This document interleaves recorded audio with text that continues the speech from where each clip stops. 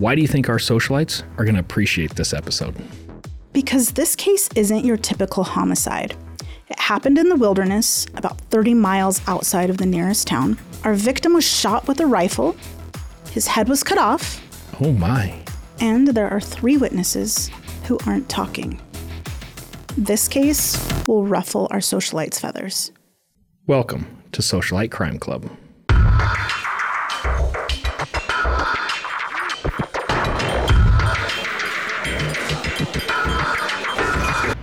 Recounting misdeeds. Misdeeds I made like him.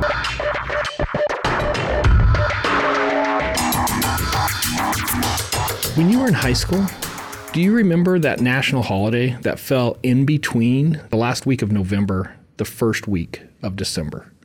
No, there were no holidays in between Thanksgiving and Christmas. No, everybody gets out of school early. Like, you don't even go on Friday. You get out early Thursday and nobody goes to school on Friday. No, was this your ditch day or something? No, it's the opening day of elk season. This is your small town story that only could happen to you. Okay. So growing up, our entire school district shut down for the opening day of elk season. Of course they did. I was in my 20s before I realized that wasn't normal. That like every school in the nation didn't shut down. There was like Christmas, Easter, and opening day of elk season. How were you in your 20s before you realized this? I just thought everybody did it. When you grow up and that's what you know, that's what you know. Well, it's kind of like the parfait. Yeah. So Sai has this story about the word parfait. P-A-R-F-A-Y. In this small little town that he grew up in, there's a little tiny Dairy Queen. There's maybe, 6 seats in there? I don't even know. It's really small. It's like standing room only. But he was telling me that he didn't know how to spell the word parfait with A-I-T until he got out of Springerville in his 20s because on the window they always spelled it P-A-R-F-A-Y. No, it wasn't on the window. It was the main sign on the side of the building. Like it was a custom formed sign where just the letters. Oh. So even the people who made the sign didn't realize. It's not like people just stuck letters up. They had a custom sign made that said parfait, P-A-R-F-A-Y. Oh, see, I was thinking maybe somebody painted it in the window and they just didn't know how to spell it. I didn't realize it was like a permanent sign. Permanent sign, parfait. So again, I was in my 20s when somebody corrected me and I'm like. So elk season, the day of elk season was like everybody was just off school.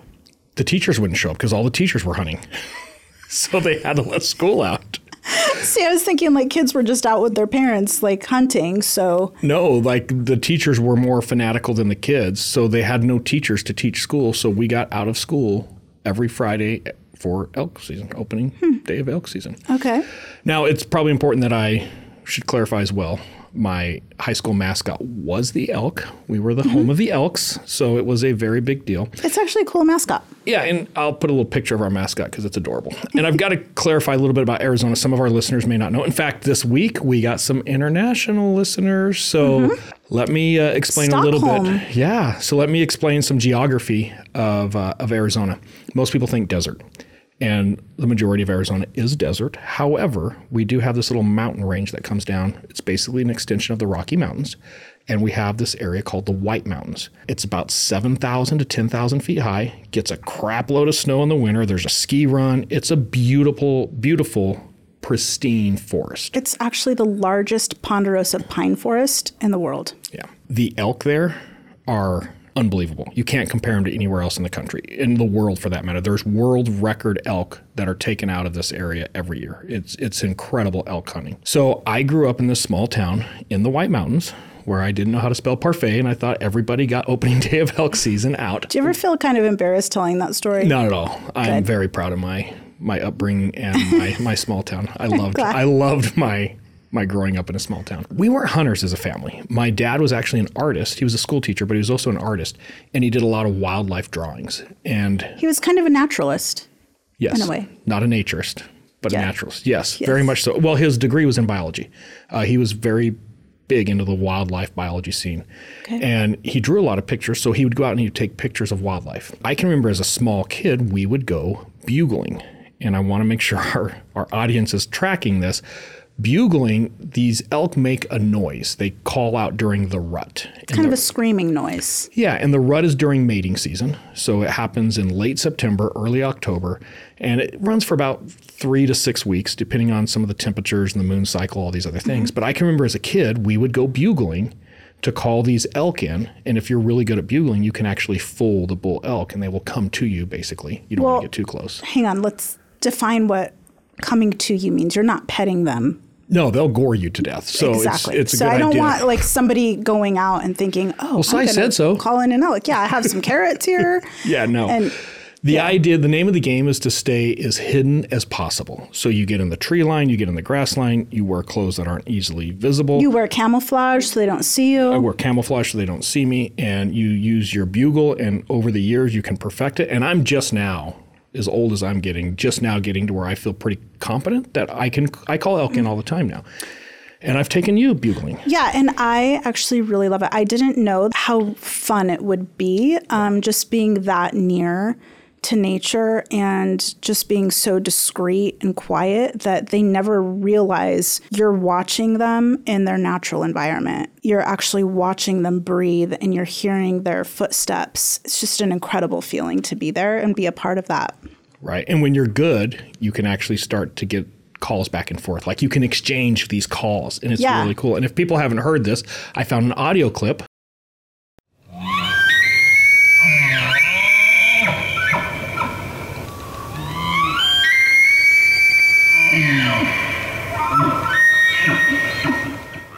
Do you remember the time that you put so much cow pee on me? You just sprayed so much on me that the young male bull came in and was pretty much on top of me. And then he got scared when he realized, oh, wait, this isn't a female elk. Okay, hang on. We have to clarify. So in the elk world, the males are called bulls. The females are called cows. So it was an elk cow, synthetic urine. It wasn't real cow urine. But yeah, they sell synthetic cow urine because it really attracts the bulls. Yeah. And they can smell perfume. They can smell your soap, your shampoo, whatever it is. So when we go out, I have this bottle of synthetic cow urine that I spray all over you. Yeah. You like it. Stop it. It's the best perfume in the world. Yes. Yeah. Okay, so there's some background on bugling. And I want to make it really clear. Like, I'm not a hunter. I've never hunted for the most part. I'm just not into it. But I do understand the need for hunting and wildlife management. So I'm in no way am I opposed to hunting. I think it plays a very vital role. However, we've kind of developed this love for wildlife and kind of this passion. And every year, like we mark it off on our calendar, we're going to go bugling. Yeah, the harvest moon typically.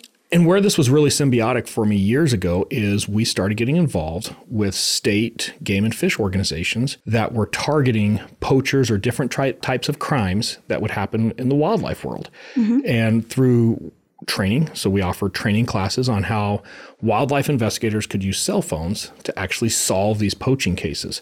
Right. So we started teaching all over the country. I think at one point we had like 32 of the 50 state agencies were our customers targeting poachers through our system. Well, here's kind of a funny story on that is one of the first calls we got for, hey, can you come out and train us how to use cell phones to investigate poaching? We're like, well, we don't really do poaching. We do homicides. So instead of doing homicides in our training, we just changed the bodies to animals. And it all worked out the same way. They loved it. They thought it was the best class ever. And yeah, and I had a bunch of homicide cases. And it kind of was. It was the best class ever because that's when we started going to Montana and we were river rafting with everybody and it was great. So through the years, we got the opportunity to work all kinds of these crazy cases. Elk, poaching, deer, bear, sturgeon. Do you remember Gila the sturgeon? monsters? Gila monsters we'll definitely do. And we're going to do all these episodes. Bighorn sheep, Elvis, the bighorn sheep. I think he might have been the largest bighorn sheep ever recorded. Narwhals. Narwhals. So anytime our audience sees one of our episodes and it starts off with poached, we're talking about one of our poaching cases. Of all the cases I've worked throughout my career, these by far are my favorite cases. I really, really enjoy working them. My passion's there. Like it's just been a lot of fun. Yeah, I would agree with you. I have to admit, it's super ironic that if you think about the ripple effect, what do you think the ripple effect we have had against poachers, not only nationally, but on an international level, like what is that ripple effect that you think we've had with our services, our training, our assistance in these poaching cases? Oh my gosh, I couldn't even tell you. Hundreds, if not thousands of cases? Yeah, well, it's like our ripple effect through just other homicides and just different crimes generally. I think it's pretty significant and impactful. Absolutely. Which is really ironic that my wife was recently arrested for poaching. I don't know that I was arrested. I'll have to check my paperwork. I don't know that I was actually arrested. Were you ordered to the ground at gunpoint? I was. Were you handcuffed? Yes. And what was the first thing that the officer told you? She said I was under arrest for poaching. Okay, we'll come back. Yeah. You ready to talk about that yet? No, this is a really embarrassing story. You should have another drink of your wine. By the way, I actually brought an entire bottle of wine to the filming of this episode. Just to get me to talk. I'm trying to get Carrie loosened up enough to discuss this by the end of the episode. So stick around. It might be successful. Have a drink while I explain the beginning of what's going on here. All right, we're going to go back to August 29th, 2015. Okay. Evening. But I want to talk a little bit about the town we're going to go to. It's Panaca, Nevada. Where is Panaca? I've never even heard of Panaca. Panaca is kind of northeast of Las Vegas. It's not too far from the Utah border. It's small. It's like 1,000 residents. It's like 3 square miles. It was actually first settled by the Mormons in 1857. Any idea why the Mormons might be trying to settle in Panaca? Because they were being tossed out of other places for having non-monogamous relationships? Literally, the United States Army was marching to Salt Lake City to evict the Mormons. So they were running away. In 1857. So they were looking for other strongholds. Panaca could have become today's Salt Lake City. But that is crazy. The Army actually retreated later on. There was no major good thing Las Vegas came to be. Las Vegas was actually also first settled by the Mormons, looking for an alternative place to Salt Lake. Very few You're people kidding me. No, I didn't know that is Las Vegas. If you really track the roots back, a lot of it was the Mormons coming out of Nevada looking for water and farming areas. Okay, let's get to our case. Sorry. Oh, no, we're not done with Panaca. So Panaca is a Mormon community. Okay. It's also what's considered a dry community. So there's no drinking. There is no alcohol sales permitted within the city limits of Panaca, period, ever. We wouldn't survive there. No, we would not. They also don't allow gambling, although they're in Nevada.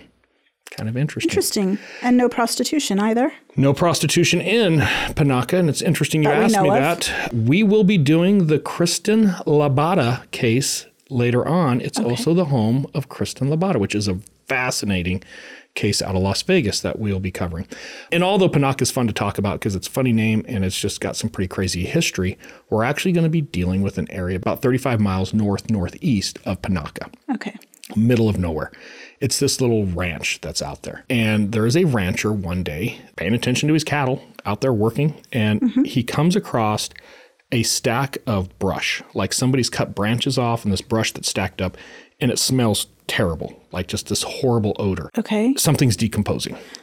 Oh, yeah. Like the rat that I ran over in our garage and we didn't notice it for a long time. It was the worst. Yeah. We thought it was the trash can, so I just put the trash can out, and then the next day it smelled 10 times worse. Yeah, that was terrible. Yes, the same smell. This rancher's been around long enough to know there's branches stacked up. I didn't stack those branches up. Something's decomposing underneath those branches. Not my gig. So he's going to call the local game warden. Doesn't live too far down the street, John. So John's going to show up, and I got to tell you, I love John. This dude is as tenacious as an investigator comes. And I think everybody's going to appreciate just how passionate John is for his job. Well, I would say all of the wildlife investigators we've been able to work with are super tenacious, are really good at what they do, and very passionate about conserving wildlife. And they make crap money. Like terrible money. I know there's wildlife investigators, I think, that start off right now, today in 2023, maybe $28,000 a year. That is so crazy to me. It's crazy. So a couple things, though, I need to give some props to John and wildlife investigators all over. This is late August, early September. It is Nevada, so it's up in the mountains, so we're at about 7,000 feet. It's warm. It's like 90 degrees out. And when John gets there, he removes the branches, and sure enough, he finds the carcass of a dead elk that is in significant phases of decomposition. Okay. It's hot. It stinks. There's maggots everywhere. Oh. Our buddy John here is going to have to perform a necropsy. Okay. And a necropsy is basically an autopsy of an animal in the field. And what he's looking for is what killed this animal. Some of these observations he makes are abundantly obvious. Because clearly his family, the animal's family, didn't come and nuzzle branches over his body. Yeah, it wasn't an elk burial, if that's what you're asking me. You are correct. Yeah. The first we love thing, you, Dad. Sorry. Yeah. The first thing that John recognizes is the head's missing. So that's probably a pretty good sign that humans are involved. Right. The head is cut off. And it's a clean slice. It's a clean slice. The other thing is the animal has been quartered.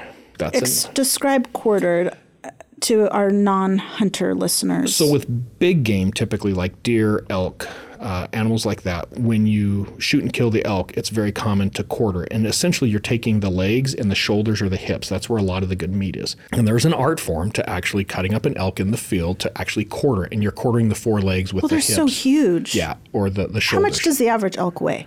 1,000 plus, easily.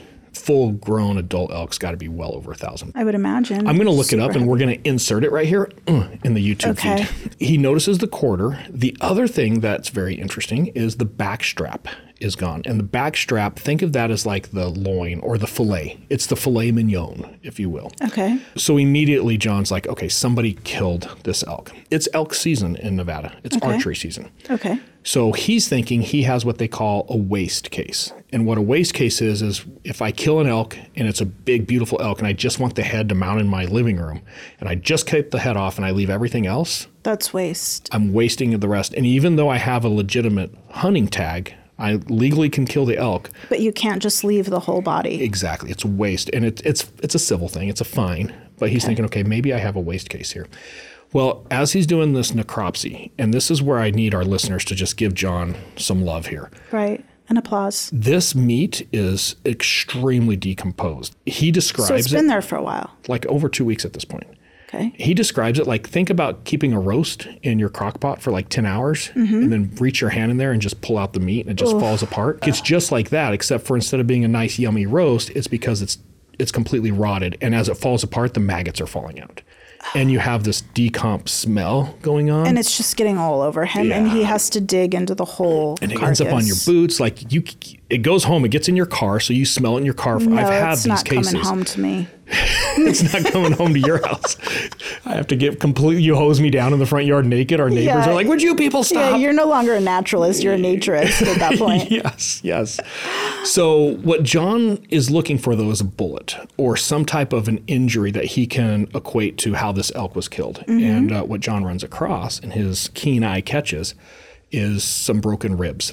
But the broken ribs are more significant to him because they appear to be bullet injury, not archery. Oh, and it's not rifle season for rifles. Correct. Okay. So now it changes. Now this is a crime. It is poaching. It's not just waste. It's poaching. He's going to process the scene. He never finds a bullet there. And I've got a couple pictures. So you were asking about quartering.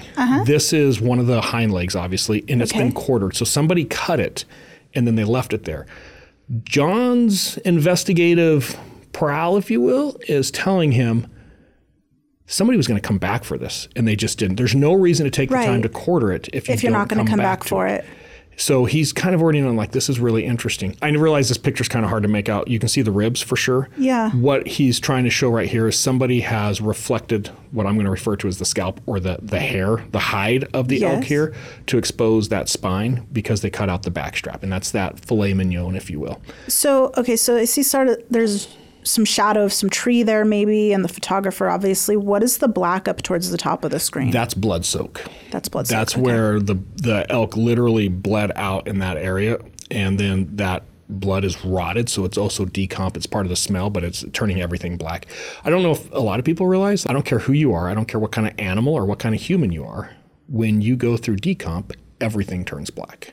Right. And this is no dig on anything. I've had cases where I've been working a dead body that I thought was an African American, only to find out he was a white guy, and just severe decomp. Like, you can't tell the difference depending on the stage of decomp. So yeah, that's what you're seeing with kind of that black. Interesting. Yeah, it gets really interesting. It almost looks like there was a fire lit or something there. Kind of, yeah. Nope, that's the blood soak and the decomp. So John is giving it his all here, and I just love this guy for this. When he finishes the necropsy and digging through, and you can imagine how horrible that is, how many people just want to go home at that point and get in the fetal position and shower, right? He stayed out there all night. He's not done. He starts a spiral search. And what a spiral search is you start at the epicenter, which is where the elk was found, and you slowly work yourself out walking in circles. And there's different ways to do searches. There's different patterns you can use depending upon what you're looking for. Correct. So in this case, it's going to be the spiral. He's going to get about 200 yards out. And if you think, like, how many times do you walk in a circle to get 200 yards out? Like, it's probably 100 circles he's made at this point. Right. And he comes across... In a big meadow. He comes across a second scene that he immediately recognizes, oh, look at that. And it's blood soak. And he's able to quickly deduce by looking at everything, this is where the elk was killed. This is where it was shot and fell down. They started the process of cutting him up here, and then they drug him to where they're finding. Were there still drag marks anywhere in the meadow that they could identify that late? No, not physical marks, but it's pretty thick grass, so it doesn't surprise. And like I said, it's 2 weeks after the fact. So he's thinking, hey, maybe I can find around here a bullet. So he gets his metal detector out. He starts to work that area, and he's just scanning, and it just catches his eye. He looks up, and about 50 yards away on a fence post is a game camera. Oh, yes. And not only is there a game camera, that game camera is pointing directly at him where he's... So I'm assuming there's some... Well, you said this was on a ranch, so this must be the nearest rancher's game cam. Right. And he knows this rancher. He's from the area, so he calls the rancher up. And he's like, hey, I noticed there's a game camera right here. Is there any chance this thing is active? He's like, oh, yeah, of course it is. I'll be right down. And this old rancher shows up with a laptop. He's like, let's look at it. And he pulls out the SD card. What time was this at? It's during the day. Like, it's middle day. So they take out the SD card and they throw it into the laptop. Now, I need to explain.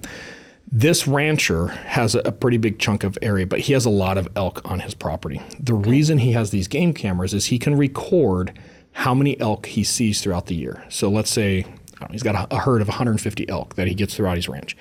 By taking these pictures through the game camera, he can file a report with the state of Nevada, and he can say, hey, Nevada, your elk are eating all my damn grass for my cattle operation. Because the cattle are state-owned, or I'm sorry, the elk are technically state-owned. Yes, so they're state-owned, and there's what's called a depredation tag.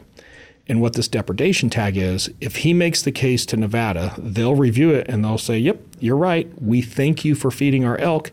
Here's an elk tag that you can sell for private use. And because of the size of elk that are in this area, he can probably sell that for like $15,000 to maybe $20,000. That's amazing. And he recoups some of his loss. Because he can't run enough cattle on his property because of how much grass the elk are eating. Correct. And he can't run the elk off or kill the elk. Right. So he has to tolerate the elk. So this is the state of Nevada saying, we appreciate your efforts. We're going to compensate you. And like I said, he can sell this tag for like $15,000, $20,000. So he makes good money. So you're damn right those trail cams are working. Yeah. So to John's surprise, they start going through the trail cams. I got a picture of the actual trail cam here. You can see it kind of mounted to like an old phone post or something? Yeah, kind of, yeah. Now, these are motion activated, so they're not constantly recording, and they don't record actual video. So these are just grabbing little snippets of when something walks by. When something walks by. So they start reviewing it, and sure enough, on August 29th, around 9 p.m., somebody comes in the area with a spotlight, and you can see the spotlight in the camera. And as they're spotlighting these different elk, the camera's picking up the motion, and it's taking these pictures. So you see a handful of these pictures of somebody using a spotlight on the herd, and then you get to a picture that's right here. And I've tried to brighten this up, and I've tried to clean it. So let me describe this both to our listeners who can't see it. Is that our elk on the left there? On the far left is our victim. And I actually have a couple things we can talk about here. So I've put what I'm calling the azimuth. It's the heading. It's also going to be the trajectory of the round. Our suspects are off to the far right, and you can actually see some light like on some rocks and boulders. That's right along the side of the road where they're parked their truck and they're shining the spotlight across the field. In the dark shadow area. Correct. And then that red line that I just put across the screen, that's the spotlight coming across the scene. It's also going to be the trajectory. The first two little dots or the shadows there that you see that red line intersect with, those are the two cows. Okay. So these are adult female elk that are with this herd. Sure. And then kind of right in the middle, there's a smaller one, and it's actually like eating grass right now. That's his son. The baby. That's the calf, yeah. And then to your point, on the far left, you actually see the bull elk. You can see his big white furry bottom there. And if you zoom in, like you probably can't see what you're seeing right now, you can actually see he's kind of curled up a little bit, like he's hunched up. Yeah, like his legs are kind of going under him. This is the moment the shot hits him. So they had just fired the round, and you're seeing him react to getting hit with the bullet, and that's what triggered Well, you can even see his eye glowing in the camera. Yeah, you got a little glow there. He's going to fall right there. He's going to die right where you see him there. And unfortunately, his 2 wives and his son are going to witness this. So there's our 3 witnesses. And you're right, they ain't talking. So how far is our bull actually from the camera right here? From the camera, maybe 50 yards, maybe. Okay. From where the shot is taken, a little over 100 yards, probably about 170, I think is what I figured on the recreation. And I'll get into like how we get involved with this case. There's this saying we used to have, the PC gods are raining down on us. Yeah. And what I mean by PC is probable cause. Right. For law enforcement to really do anything, we have to articulate probable cause. So anytime we just happen across evidence like this is the PC gods raining down. In the forest. Yeah, whoever took this shot, God is pissed off at you and is going to give us every nugget that we need to exact some justice here. It's very rare that wildlife investigators get this type of evidence. So right off the bat, hey, this is really cool. What's interesting is that shot is taken just after 9 p.m. Okay. So John's watching, waiting. Hey, what happens next? You see the elk fall. You see the other elk run off. We know it was quartered. Not yet. Nobody goes to the elk. For how long? He's clicking through photos. They leave. You can see them turn around and come back. Okay. They come back about 2.5 hours later, which is really interesting. They shoot the elk, they leave, and then they come back 2.5 hours later. When they come back, there's 2 people on an ATV, and they ride right in front of the game cam. So we get some pretty good pictures. As John gets to those pictures, he recognizes something that he's like, oh dear. The 2 people on the ATVs are wearing hats. Not just any hat. You know, like how there's the ball cap, like the old school ball cap, and the brim is kind of rounded? Yeah. It's just rounded over the eyes. Yeah, and then I don't know, about 10 or 15 years ago, the flat brim hats. Yeah, where they're just totally flat and they never bend to the brim. Right. I think this is a very popular thing these days. It is. It's very popular. And I can speak to this a little bit because I still go back to that small town I grew up in. The thing for all these kids, and understand these are kids who live out in the wilderness for the most part. Yeah. They love this shaggy damn hair look with these stupid flat brim hats. I saw pictures on my Facebook from friends I went to school with who still live there of these kids going to prom and like they're in a tux. With shaggy hair and a flat brim hat. Or shaggy hair and this stupid flat brim hat. So it's a thing with the younger generation right now.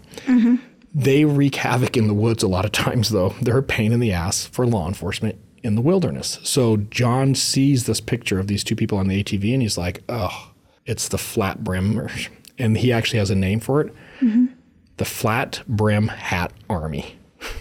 Oh my gosh. And they're really close to Utah. And most of these kids come out of Utah and they just create havoc in the woods for John. As he goes through the video or the pictures here from the camera, there's over 30 pictures of these 2 quartering the elk. And then he actually sees the pictures of them dragging it off and hiding it under the brush. So he's got everything he needs right now to be able to determine when the elk was killed, the fact it was 2 people, ATV, the whole thing.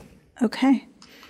Interesting. Here's a picture of the Flat Brim Hat Army. Oh, that's them. That's actually kind of a funny picture. Yeah. What's the 2 little lights above them? Is that just from the camera? It's probably either stars or some type of a glow from the camera because you got the camera's trying to pick up. Yeah, it's probably a UFO. It is Nevada. They should have just zapped those 2 kids up right there. Yeah. I have a better picture of this ATV for later on. So this is what John's working with. Now, obviously, a couple things have happened here. In Nevada, it is elk season, but archery. This was clearly rifle. So he has a felony poaching case at this point. Maybe they have a Nevada tag, but that's really irrelevant if they do because they shot it instead of using archery. Okay. But bigger, he doesn't know who these people are. He's just working with, and you saw the quality of that image. It's a crappy image. Super crappy. It's not like you're putting that in the They newspaper. kind of look like young kids, but you can't really be sure. Really tell. Eventually, John gives me a call. He talks to somebody who talks to somebody who talks to somebody who's like, hey, you should call this guy. Like, he's helped us on some other cases. So John's explaining this case. What John does here is pretty freaking amazing. So we got to talk some cell phone technology here really quick.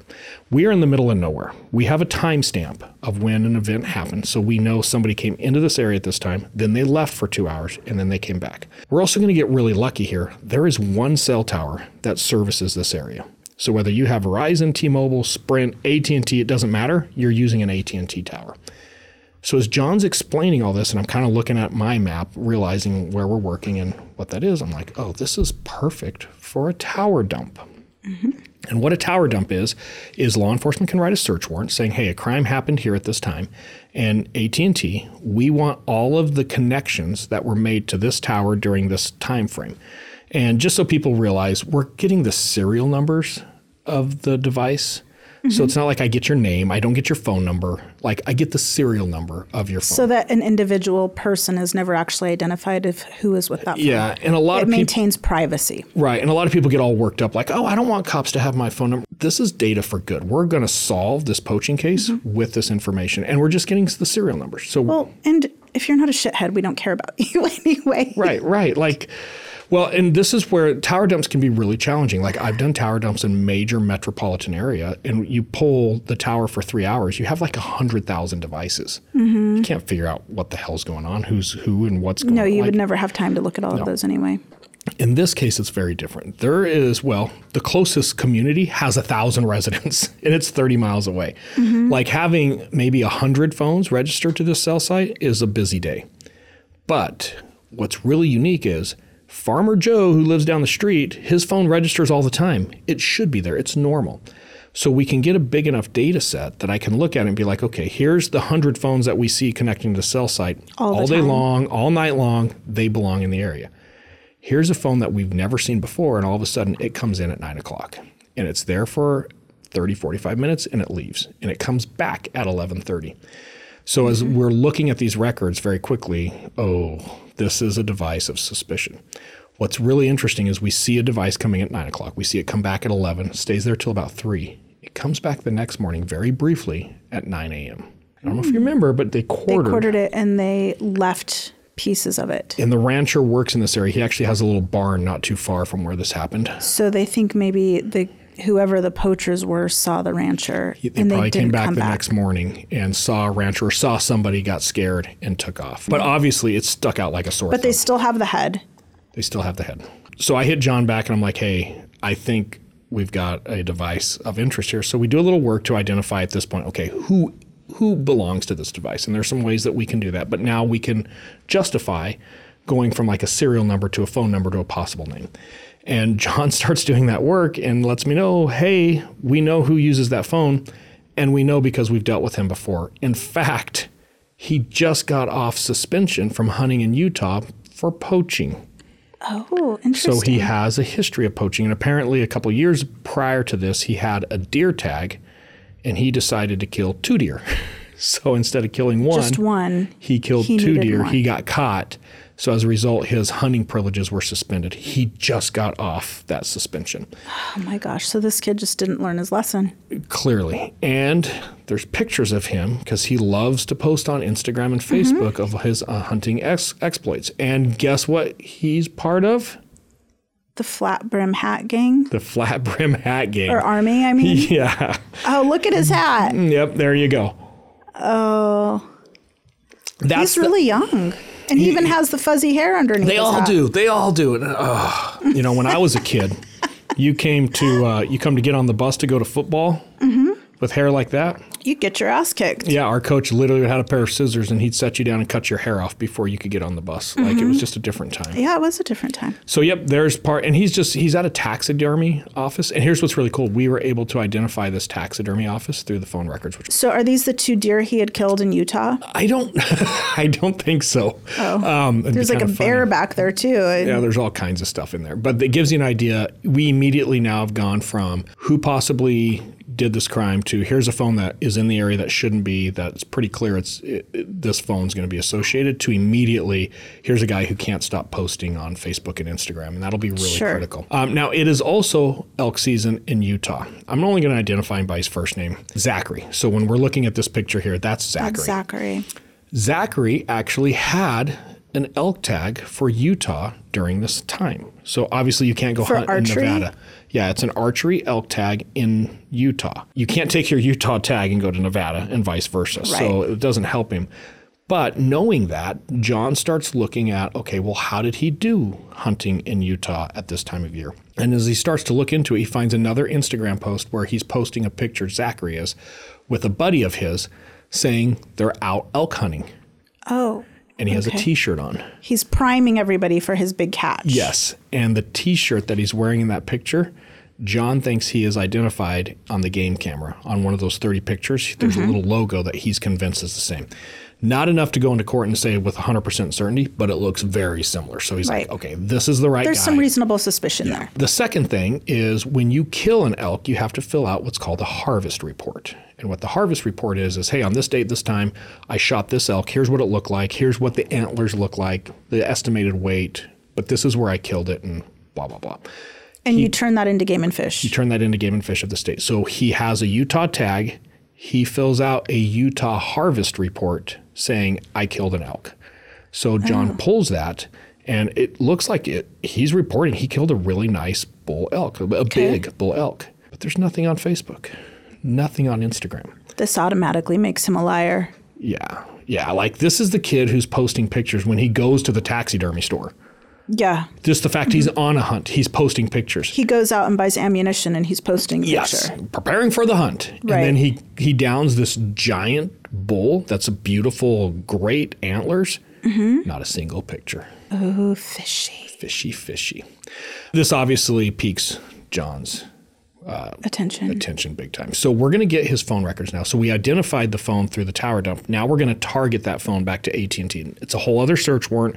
It's a lot of effort and pain in the ass to get. But now we have, I want to say we got like maybe 60 or 90 days worth of records. So we have a big set of records. We are also going to get GPS locations for the phone. And what's interesting with the GPS, some people are like, oh, GPS, that's sexy. It's not what you think like when you're doing navigation. It's not that accurate. Sometimes we'll get a 25 meter or 50 meter hit. It's not taking you right to your dentist office. No, sometimes it's 1,000, 2,000 meter hit. Like he's somewhere on the side of that mountain, but we can't tell you where. I map these, and that was what our company was, is we could take these records and we could map these. So I mapped these records, and it's really interesting. On the opening day of elk season, Zachary leaves Cedar City, where he lives, and he goes out into the woods in Utah, and he starts hunting. And the second and third day, he's in Utah working around. Fourth, fifth, sixth day, he starts to kind of migrate to a different area. Seventh day-ish, he's right on the border of Nevada and Utah. Oh. And I don't know if you've ever been in a situation where sometimes it looks like, if I could just cross that fence. The grass is greener on the other side. I bet the elk are bigger over there. Probably. Zachary he's on the horns of dilemma, so to speak here. And he wasn't having a good hunt. He was not having a good hunt. And it's coming towards the end of his time. So each day that goes on from there, you see he starts going further and further into Nevada. Until finally, on the night of August 31st, you can literally track the road that he drove to this meadow, arriving at 9 o'clock, at which point you see him kill an elk on the game camera. Interesting. 100% at this point. This is your guy, John. No doubt about it. John is doing some really bang-up follow-up himself. He knows that there's no way Zach is going to kill an elk of this caliber without bragging about it to somebody. So John is identifying all of his friends, Zach's friends, not John's friends, but Zach's friends, and is going to start reaching out to them like, did Zach ever talk about the elk he killed? Do you ever see that picture? And eventually he finds a friend who comes forward and is like, yeah, I saw it was a great bull, like huge. Did you ever see a picture? Yeah, I got a picture right here on my phone. And he gives him the picture. He sent it to me. Yeah. In the elk world, antlers are a big deal. And there's a way to actually score an elk. What do you mean by score an elk? The size, the quality, the mass of an elk. So when you start talking about world record elk, one of the ways that they look at this is the antlers. So there's an entire scoring guide that you look at a set of antlers and you can score by certain features, the size, the length. And each horn of the antler is referred to as like a G1 or a G4 or G6, whatever it might be. And this determines the size of what size of an elk? The score. So you'll hear people score the size of an elk by their antlers, and they'll give them a number. Okay. Like it's in the 400s is good.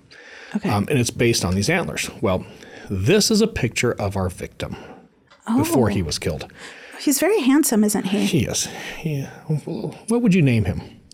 I don't know. You're always good with names, like Breathless Bear. Bruce. Shit. Looks like kind of a Bruce. Bruce. Oh. If you look at his antler here, this was taken on the same trail cam that we saw the four-wheeler pass. Just now it's during the day. So people are understanding too, a massive bull like this will get with a group of cows. He is the primary bull elk with these cows. And what John was ever able to show is by reviewing all of the footage from the rancher, this is the bull that's with this herd.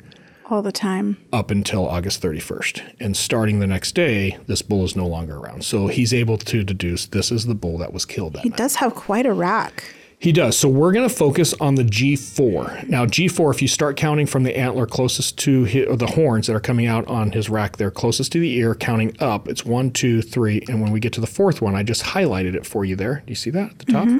Notice that fork. Yes. That, I won't say it's uncommon, but it's unique. It's almost like a fingerprint to It's this. a little wishbone-ish. Yeah, and where it breaks like that, as far as that little split, where it's located, like that is like a fingerprint. So if I could find another picture of this elk, I could probably positively identify.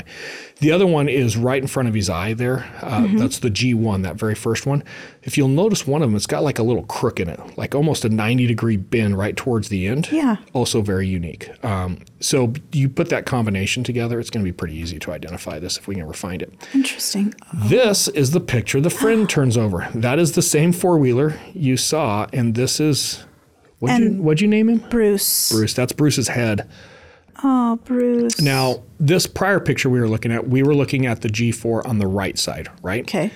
Now we're seeing the left side, but you can still see that G4 and notice that same little wishbone you were talking about. Well, and I guess you can still kind of see the prongs a little bit of those lower horns. Right there. Too. Yeah. Yep.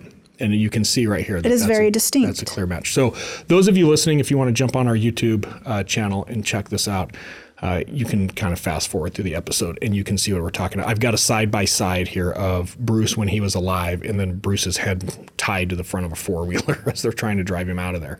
And basically how we can match these. No doubt that's the same elk. Yeah. Well, and look at all the rope around his mouth. Well, they didn't want him talking on the way out, apparently. Right. Nobody's talking. Shut up. Yeah. Poor buddy. Okay. I think it's safe to say at this point that we have more than enough to arrest Zachary. Yeah, and why wouldn't he post a trophy elk like that on social media? Well, unless you poached it, of course. Zach's racked up a heavy set of charges here. Felony big game poaching in Nevada, possession of an illegally killed big game head, a trophy, 3 misdemeanors for trespassing. He's on private property. Using a spotlight. You cannot hunt with a spotlight. So just the fact they're using a spotlight. You can't hunt at night either. So that's... I was going to ask, because I know in Arizona you can't hunt past dark. Is that the same in Nevada? Usually what they'll say is because it doesn't get dark necessarily at sunset. It'll be a little bit later, right? Most states will have a time frame. So for example, Utah and Nevada, it's 30 minutes after sunset, 30 minutes before sunrise. I see. Okay. But yeah, not at 9 o'clock at night. And waste of a game animal, because not only did he poach it, he left the majority of the animal behind. So he can still be charged with that waste violation. That wasn't his intent, though. Well, yeah, you're right. Well, maybe they'll give him a break on that one. So John's like, hey, I'm going to go back to social media and let's see what he's all up to.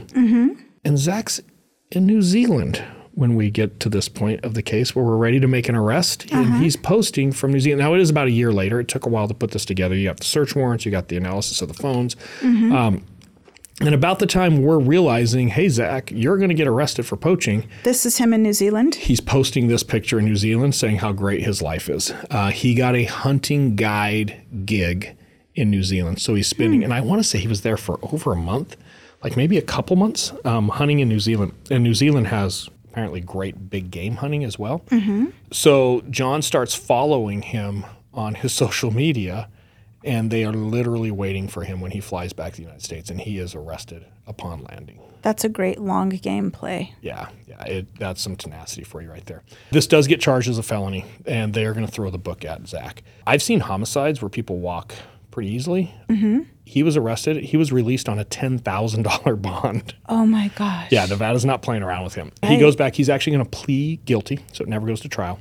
It's a pretty strong case. You know, people don't have very much empathy or sympathy for people when it comes to killing animals. It's funny you're saying that. I don't know how many homicides I've worked, how many times I've talked to people about homicide stories or questions. I talk about some of our poaching cases, and people lose their shit. Yeah, they tear up. Yeah. Wait till we get to the They're Bears like, they should get the case. death penalty. You tear up. I do. You will cry when we get to on the bear Bears case. That one It's got me. Terrible. Well, that'll be our next poached episode when we do another yeah, poached the bear episode. case is sad. Yeah, drink up because we're getting Okay, towards the yeah, end, and I need you to just come to thinking about it. confessional. All right, so he's going to plead guilty. The judge is going to give him a $20,000 fine. And this isn't like court restitution when you feel like paying it. You're paying $20,000 or you're going to prison. So Zach has to pay up to $20,000. They give $2,000 right off the top back to the rancher, which I love. I do Hey, love that. thanks for cooperating. Thanks for calling us. Thanks for the game cams. Go buy some more. The rest of it's going to their greater fund. There's what they call Operation Game Thief, and it's for reward money or for spreading awareness to poaching. So the money's being used for really good stuff. He gets a 6-year hunting suspension. The other thing that I love about wildlife people that regular law enforcement just hasn't figured out very well, when you get your hunting privileges suspended in one state for poaching, it gets suspended in 48 other states. The wildlife agencies throughout the country have this pact, and they actually call it the Wildlife Violators Compact. Interesting. So when you get 6-year hunting suspension in Nevada, it immediately extends to 48 other states. So which states isn't it in? I want to say like Kansas and one along the east, maybe New Hampshire. There's nothing worth a shit to hunt there anyway, so. Yeah, what do you hunt in Kansas? Meth heads. Rabbits? I don't know. Yeah, rabbits and meth heads. I don't know. I'll look into this. Yeah, he also got 5 years of probation, and then he got a 32-month suspended prison sentence. And what that means is don't pay the $20,000, screw up your non-hunting suspension, or violate probation, you're going to prison for 2 years, 8 months. So, Oh my gosh. yeah, for poaching, that's a major sentence. I think it's one of the biggest sentences Nevada has ever handed down, Wow. which is really good. We never really got much more on the hat logo and shirt logo, but there was some additional evidence that John was able to bring up that appeared that matched his Instagram. So some good stuff there. John did a podcast for a bunch of game wardens, and he talked about this case a couple of years after this. And it was interesting. At the end of the podcast, he actually gets into how he ran into this kid, into Zach, several years later. In Nevada or somewhere else? I'm going to assume Utah. I don't know. He didn't say where. But what was really interesting is John's like, I have to give it to him. I think this case woke him up. It turned his life around. And they had some type of conversation. The kid said, no, I'm on the right path now. Completely turned his life around. He had a good job. He'd been married, had his kid. Good. Does not hunt illegally. And I remember something, and I won't even try to quote it, but basically there was some type of conversation that came up that I want to raise my kid right. And it forced him to change. When my kid goes hunting, I want him to be proud about what he was able to do or kill or bring home or whatever it is. I don't ever want him feeling like I did, where I had to hide it, which in this case. Right. It has to feel like a very guilty feeling. And it is something you can't be proud of because you didn't really do it well. It wasn't yours to be had. Right. So, I guess this is one of those happy endings where a person didn't die, but an elk did. And at the end of the day, I think it's safe to say Zachary learned his lesson and he moved on. So it's good. He did learn his lesson. Do you think we've learned our lesson here about getting caught? What lesson would that be, dear? Well, I have here a ticket complaint from the White Mountain Apache Tribe, Wildlife and Outdoor Law Enforcement.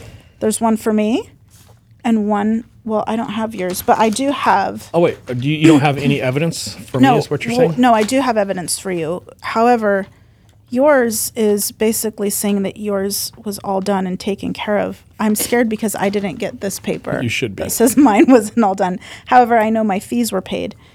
This is a little embarrassing for me to talk about because we were talking earlier about how much we like to go bugling. And Cy wants to tell this story. I'm not sure why, but he wants to let everybody know that we were out bugling. It was this year at the end of September, the harvest moon.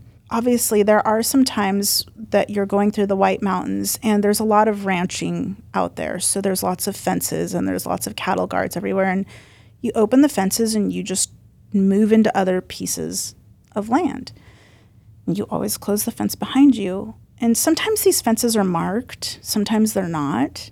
And More times not. More times not. And they're just kind of hodgepodge together with chicken wire sometimes. And sometimes the fence is down for hundreds of feet. There is no fence. Right, there is no fence. So we're going out bugling, and there is definitely an area in the White Mountains where the grass is greener on the other side, and the elk know that. Yeah.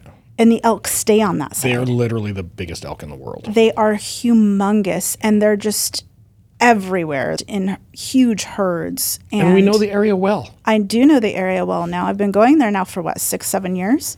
And you know the area well because you've been going there for 40 years from what you told our law enforcement friends later. So we're out bugling and it's starting to get dark and we're calling in really, really big elk, and to the point to where we're watching these two massive bulls. Yeah, but how many bulls altogether in that valley at one time? A dozen? Oh, at least. At least. Yeah, Huge. and they're all fighting and playing in the mud and snorting around and kicking up dirt, and the cows are everywhere and their babies are everywhere, and it's really amazing. And On the a moon is harvest shining. moon, right, Yeah, and the harvest moon moon. is shining, and it's just gorgeous. And we're just watching this from afar in awe, and they don't realize that we're there. So at some point, we hear an ATV or a vehicle drive by, and we're laying in the grass, and there's also some other person bugling. He just didn't see us. And he looked like a white guy. Like, I thought it was just another Right, he was just a person tall, like us. frumpy-looking white guy, his arms dangling around, And bugling. and he was really good. So we watched him for probably an hour and a half because I actually think he chased that one elk towards us. I think he might have, yeah. And because he was on this other side of this meadow that we were in. And so we're watching this elk and we're kind of keeping an eye on this other guy who's bugling. And we're thinking, wow, he hasn't seen us, right? And it was a long time. He must like not be very accustomed to this area. Yeah, he must not know the area very well. Well, this car that's driving by, I don't think much of it because we're in this huge meadow. We're in a It really is an remote. unmarked white SUV. It is an unmarked white SUV. And I'm like, okay, that's got to be game and fish. So we're just hunkering down, laying low, and the car freaking stops. Abruptly. And there's lights towards us in the grass. And I'm thinking they cannot see where we're at in the grass. There's no way. Right? There's no way. Which I don't know that they could. They couldn't. The other guy was. The other guy was watching us. So we're watching him and he's watching us at some point, apparently. Correct. But I just remember suddenly asking Sai, did we just get caught? And Sai's like, babe, just stand up and put your hands in the air. Well, they were yelling at us at this point. They that were they had yelling guns. at us. Yeah, I didn't. And they were so far away. They were yelling at us. You're right. Yeah. And I couldn't tell what they were yelling at us, but I had this really profound sense of fear.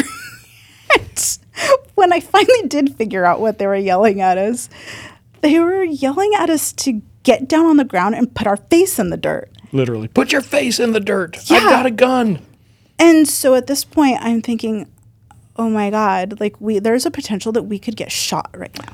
I will say I have been mock arrested too many times to count. In training, I'm really good at getting arrested because I know how to put my hands just right so it doesn't hurt. I know how to keep my wrist turned right so I don't hurt myself on the cuffs. Yeah, exactly. And in training scenarios, I bet I've been arrested a couple hundred times. But they just say, get down on the ground. This guy was they both were. There's They both two were. of them. They were assed up. Like they were hyped up. Which I could kind of see because they don't know, if we are hunters out there, they don't know what if we're kind of armed. weapons we have, right. right? So I'm like, okay, I understand. I'm going to get down on my knees. I'm going to get on my belly and I'm just going to. But I'm not going to put my face in the dirt. Yeah. And I'm like, no.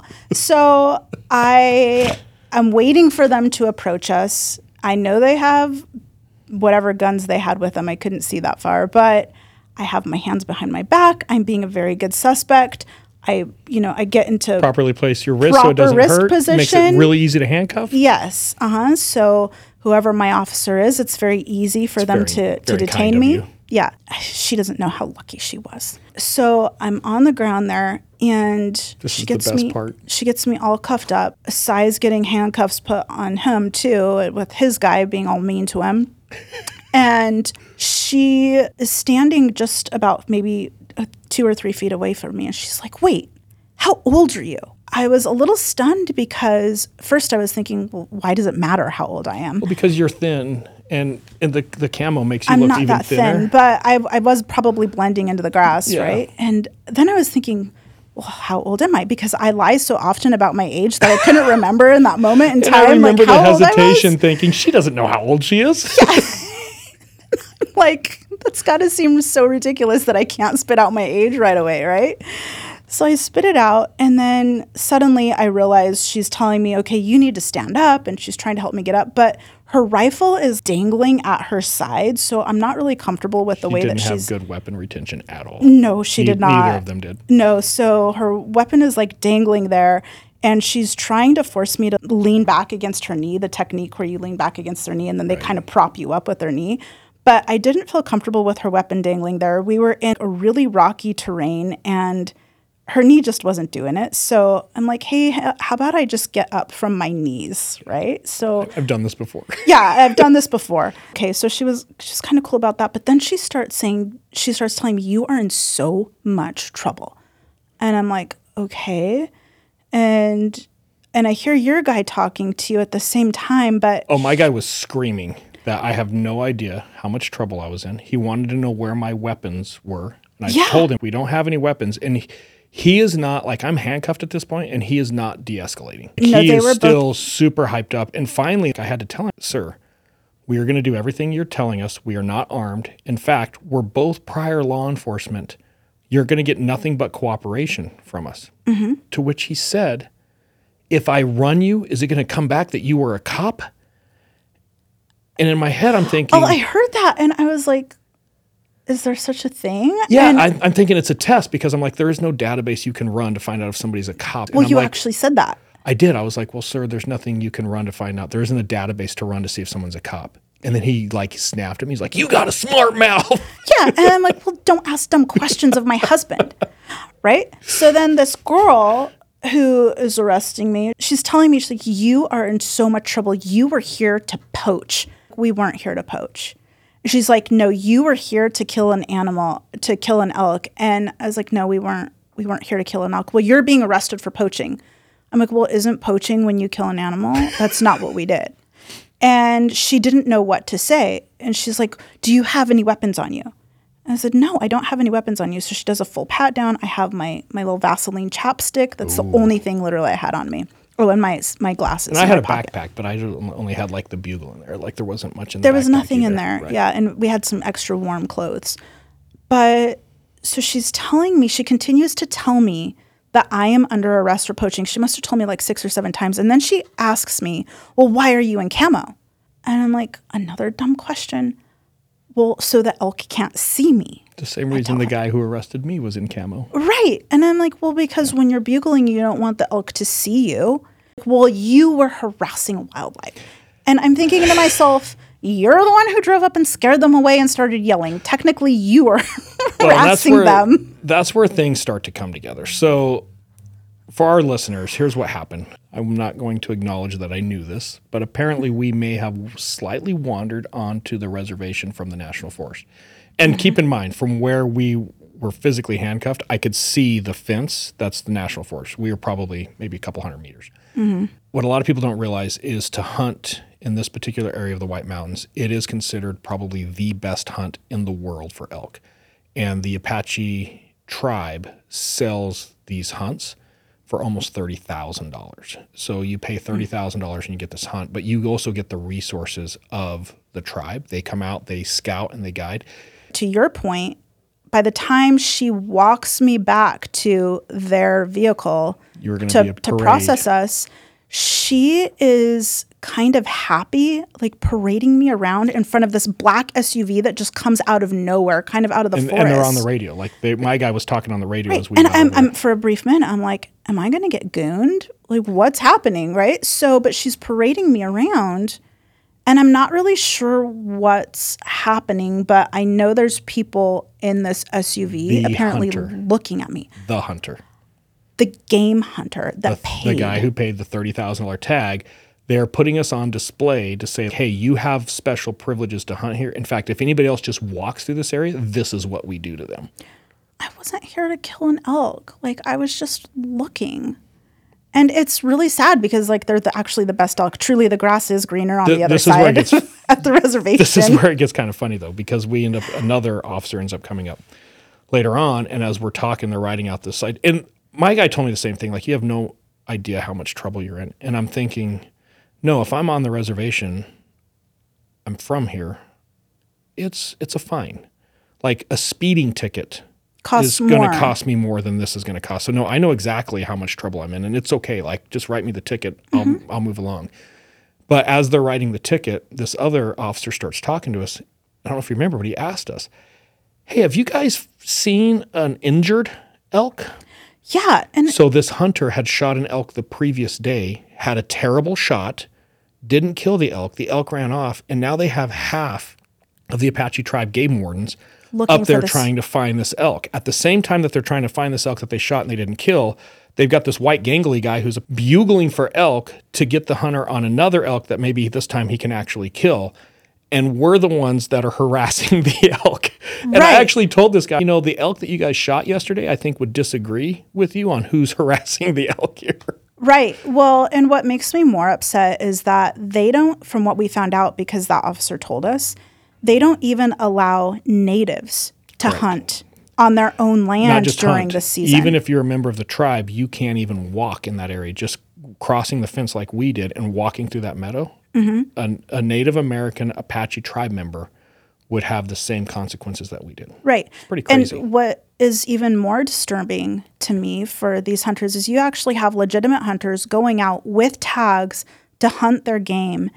But at the same time, you have somebody being driven around in a black SUV to a scout who scouted out a big It was game more than elk. two because there was a couple in that one plus the one that we saw. Right. Yeah. So there were several scouts.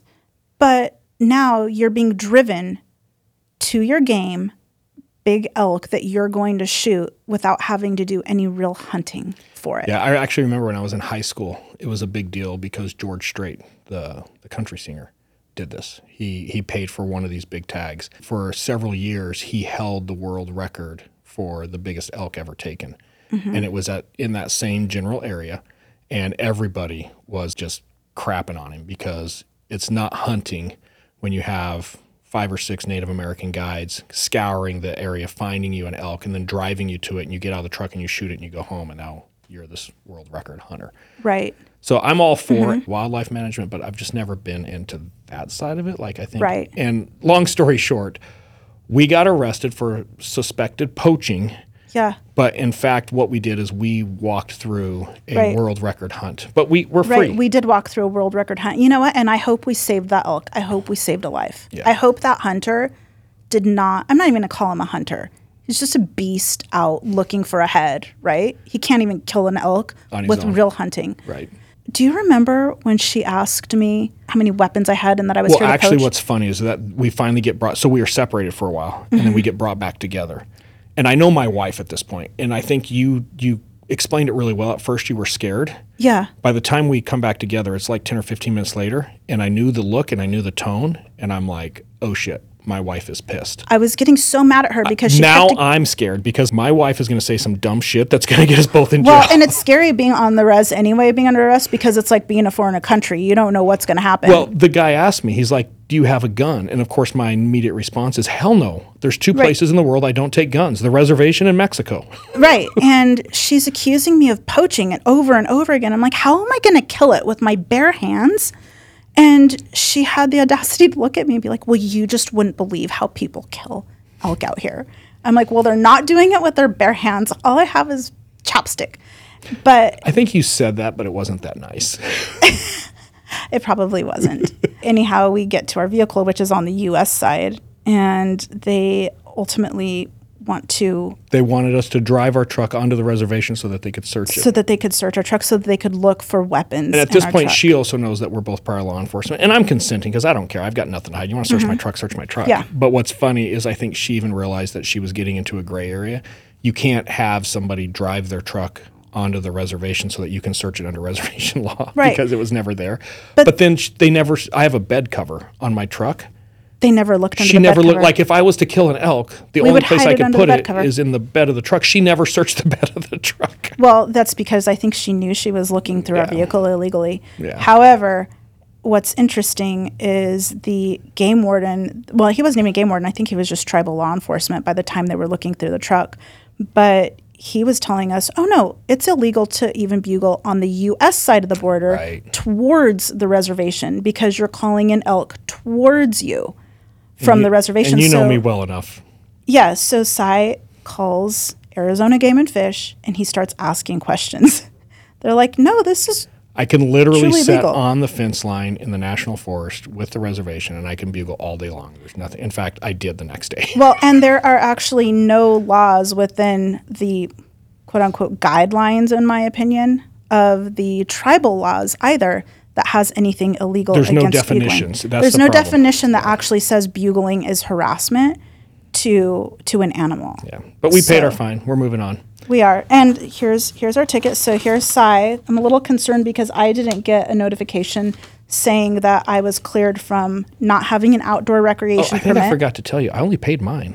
You're such a liar. I know you paid mine too. We tried to run the card twice and it wouldn't go, so we had to use a different card. Entering a closed area, we were also charged with hiking in a closed area and harassing wildlife, which was our biggest fine of $250. And I got to be honest. If the Apache tribe would just simply tell me, hey, you can bugle here, but if you get caught, you have to pay $250, I would go in a heartbeat. I'm just going to start taking cash with me. Yeah, like if this is all I have to do every time, like this I have to pay to go bugling Right. on the reservation. Can I just meet you guys at the fence and just pay you and then leave me alone? Yeah, Because you screwed up like the best part of the night was happening when you showed And up. seriously, you have the best elk in Arizona, Yeah, in the world. in the world. Yeah. Yeah, So pretty sad. we'll try not That's to our get story. poached. And I did try to tell my officer, like, hey, we are the exact opposite from poaching. And I was, by the time, he got really friendly by the time we got back. He was pretty cool once he calmed down. We support wildlife officers across the entire country, across the world. And I was trying to explain, like, what we do. And it's interesting. At no point did he say, oh, that's really interesting. I'd like to get your card. Maybe you guys could help us. Right? No, he They just never moved on. asked. Yeah. So anyway, that's our bad. story of the last time I was arrested. I don't know if we were arrested or just detained because technically Anytime, no, I'm going to go with anytime you're having a gun pointed at you from a law enforcement officer who's telling you to get down and put your hands behind your back, and they put handcuffs on you and they search you, you are arrested. Now, you might be released, you might not be charged, but that is technically the definition of arrested. I think she was severely disappointed that she couldn't actually arrest me for poaching. I think they both were, but that's okay. All right, Win, next episode. big win for Carrie and Cy. Yeah, big win. And an elk that we probably saved. And we didn't go to the reservation jail, which is always a Thank plus. God. Yeah, that's kind of scary. Next episode. Let's talk about it. Tune in next week.